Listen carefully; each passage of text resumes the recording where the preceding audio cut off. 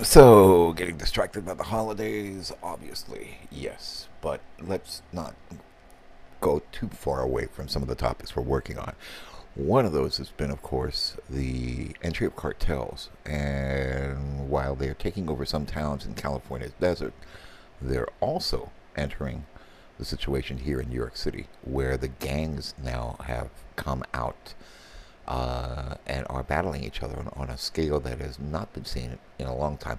But here's the difference. Here in New York, it seems that the focus of law enforcement has been against MS-13 and other Hispanic and Latino gangs. But yet at the same time, other ethnic groups, gangs, are not being targeted. So if you're a white gang member, if you're a Latino gang member, if you're an Asian gang member, prosecution is almost certain. But it seems that if you're a part of a black prison gang or black street gang, you're not getting that much focus on them. Now, how strong are these Latino gangs when they come into places like California? Do you know that they're actually bringing in their own slave labor to run marijuana fields on a scale that is unprecedented and has not been seen in the past? And with police forces defunded and federal law enforcement made to step away from enforcing marijuana laws, the government legalized programs that are supposed to be tax revenue generating operations for these one-time illegal products are now becoming a burden on these communities that have become virtual fiefdoms or kingdoms of these drug cartels that have moved their trade from one side of the border to another. Now, we do have an interview that I was listening to on the Federalist Radio Hour, and that's another podcast that I often pop into. And I think this is Jorge Ventura and his documentary that he was talking about how cartels are taking over the southern area of California. Let's listen in, and then we'll get to some more topics on this and how those same cartels that have established so much control in some parts of California, New Mexico, and Nevada, that they are shifting their focus from those areas and are sweeping across the country. And that, of course, is the basis for a lot of the fighting you're seeing in places like Chicago, places like Detroit, and other areas. It's because of these cartels that are moving and sweeping across the country as they move to take over more and more areas from more traditional gangs. And unfortunately, prosecutors are looking at it politically and not in terms of fighting them in criminal prosecution efforts, and also are ignoring who really controls the cartels, many of whom control media in major cities like New York. The Daily Caller, high quality stuff. Tell us all about this documentary, Jorge. First off, what's it called? How long have you been working on it? What's it about? Yeah, so the documentary is called Cartelville, USA. We spent about 4 months working on it, and this story really just kind of fell on my lap. So I've been covering the border pretty heavy since March, since it made the headlines as a border crisis. And when I was covering the border, I met Congressman Mike Garcia, who represents District 25 back in California, which is North LA County.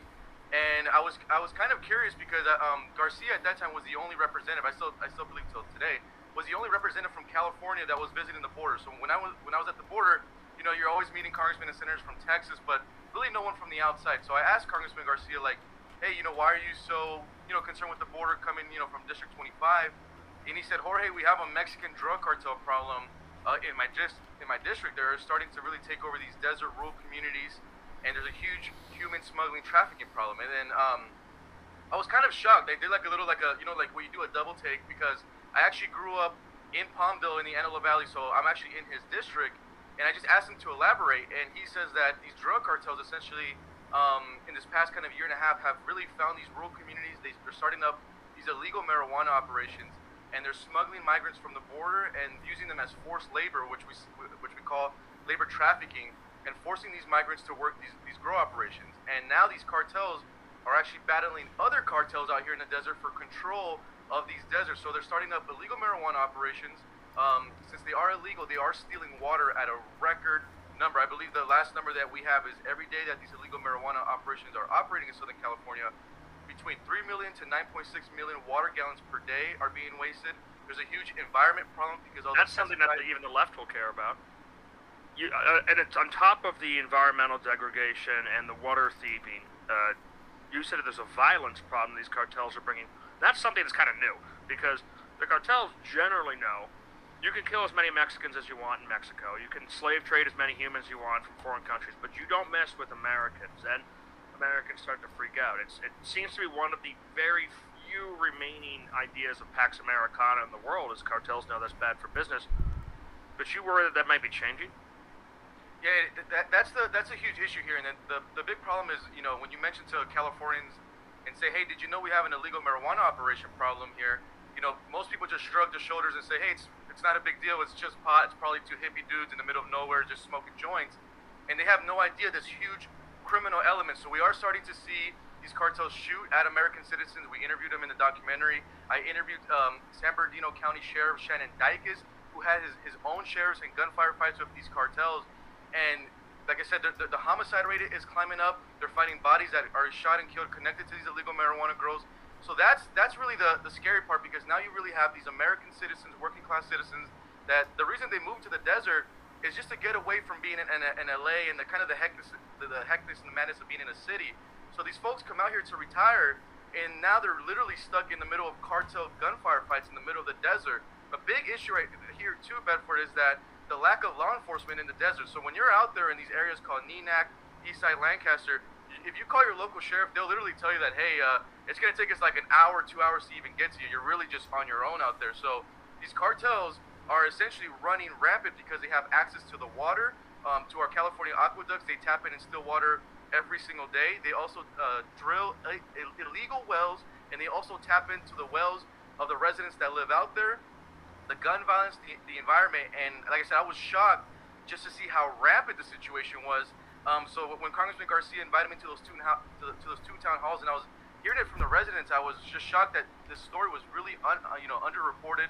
That's when I called my producer Sonic Basu back in DC, and I said, hey, we need to do a full-on investigation and really kind of document what's going on here. And the county next door to us, which is San Bernardino County, we spent some time over there. They have over 1,000 illegal marijuana grows. So just between our two counties, we're close to 2,000 illegal marijuana operations. And they're really controlled by three main factions. So we see the Mexican drug cartels connected to Sinaloa. The Chinese mafia is actually out here too and smuggling Chinese nationals through the southern border. And can you explain that, Jorge? That's really interesting. People might not know about it. Yeah, so we went embedded with the San Bernardino County Sheriff. They have this a marijuana enforcement team where they raid these grows, and we went embedded with them, and we raided about 3 Chinese grows by the Chinese mafia, where these Chinese cartels are now smuggling Chinese migrants, nationals, and then forcing them to work their grows as well. So that's something that we've never seen really before. And then the last faction is the Armenian crime organization here in California. They're also involved. Now the Armenians, so far, what we've been seeing from our reporting is they like to buy these homes, and they actually will gut out the home and do an indoor illegal marijuana grow. So we're seeing the Mexicans and the Chinese go more with the outdoor grows, and we're talking about massive operations. I think you'll see it in the documentary. The biggest operation we discovered was in El Mirage, San Bernardino, where we found 10-acre operation of an illegal marijuana grow. I mean, you would have thought that Jeff Bezos and Amazon was running this illegal grow. I mean, that's how large it was out there in the desert. Like Harold and Kumar, that's what I'm picturing. Yeah, but it's not. The Sonolas, the Armenians, and the Chinese, like, I think they're meaner than Harold and Kumar. Well, yeah, but they run into this like massive pot operation at one point, and maybe that's in the second film. But Jorge, how dangerous is this reporting? It's very dangerous. So the reason why when I speak to community members and saying, why is this issue so underreported? They say that, the local media doesn't want to send their reporters out there because they don't have the money or the security to kind of have a team out there. And then we also found out that basically mainstream media doesn't want to come out there because they don't want to send their 6-figure earner reporters out there in the desert. So for me, I was like, that kind of left a void for us. Daily Caller fills that void. Expendable. Spendable labor. So the thing is, when we were out there interviewing even the property owners, they would literally call us crazy. They said, guys, this is like the Wild Wild West out here. You're all on your own. If you're not armed, like, don't come out here. So, but you know what? We always take that challenge on, whether it's the rides, the border, and we got a little spy drone that really saved us, because that little spy drone, we were able to fly over these illegal groves and document some of the drug activity, the water haul, and then the weapons. I mean, the weapons on these groves, I think, is also a pretty shocking thing, just to see how these migrants, these undocumented migrants, are armed out there. Yeah, it's really brave reporting. It's really incredible, impressive. I strongly suggest people go watch it. I'm going to put a link at the bottom of the in the description on how to find the documentary, and it's actually free to watch on the Daily Caller site. It's also on YouTube. You can look at it and see exactly how this topic is being brought up, and it's not something a lot of people want to talk about, especially in San Bernardino County and some of the other desert counties where this is going on in California. But that this stretches out into very vast areas, and the fact that it is not only Mexican cartels, but actually Chinese triads. The problem is many of the reporters don't understand the difference between the Mexican cartels and the Chinese triads, and the synergy between these groups. And now you do also have Armenian gangs that they're talking about that are building indoor grow areas, but you have massive, growth areas where this is legalized. And this is why you're seeing such a jump into places like New York, where marijuana has been legalized, and you have officials who are basically telling police, if marijuana is being consumed on the streets, to just ignore it and leave it alone, even though it is illegal for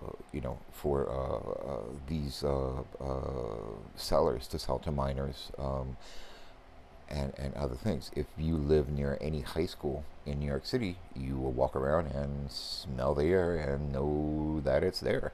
It is not that difficult to find. Normally it doesn't happen on the campuses themselves, or on the schools themselves, but in the periphery of the schools. And we're not just talking about, high schools, we're talking about elementary schools. And you can walk around New York City and find it.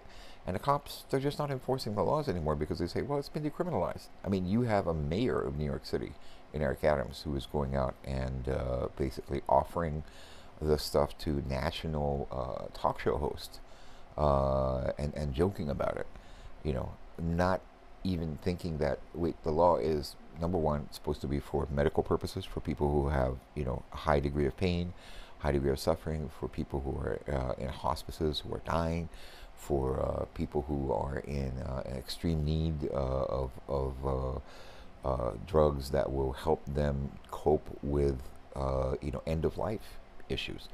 And that is one reason why this was decriminalized, totally ignoring the fact that smoking in general is bad for health, totally ignoring the fact that this can cause lung cancer, that this can cause other problems, and that the majority of the sales that you're seeing in the streets of New York City to this day is fueling the violence that you see all throughout New York City. And they just don't want to talk about it.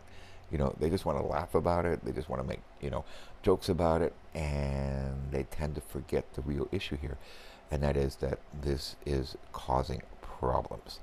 So nobody wants to talk about it, and everybody says, well, it's part of this Green New Deal where, everybody's pretty much on it. I mean, you look at the White House and you begin to understand exactly why they're so screwed up in the way things are being run sometimes, because they seem to be in a totally stoned state of mind. And they forget that many of these organizations, these illegal distribution organizations, we're not talking about the legalized ones. We're not talking about those who are paying taxes and complying with the laws. We're talking about the illegal sales, which is probably 3 times the amount of what the legal sales are going through. They are out there, they are selling, they are, creating a huge problem, both social and economic and long-term.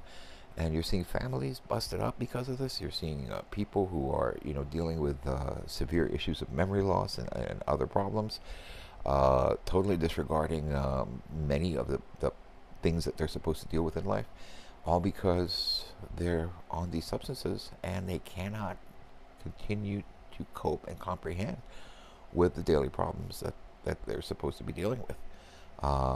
You're seeing it in government, you're seeing it in the private sector, and you're seeing it in generally productivity that is dropping off because you have a situation here that is almost similar to the situation where the opium wars were taking place with in China in the 1870s or 1880s, when there were these massive operations run by the British, the French, and yes, in some instances, some other countries who were trading in opium and selling it into China.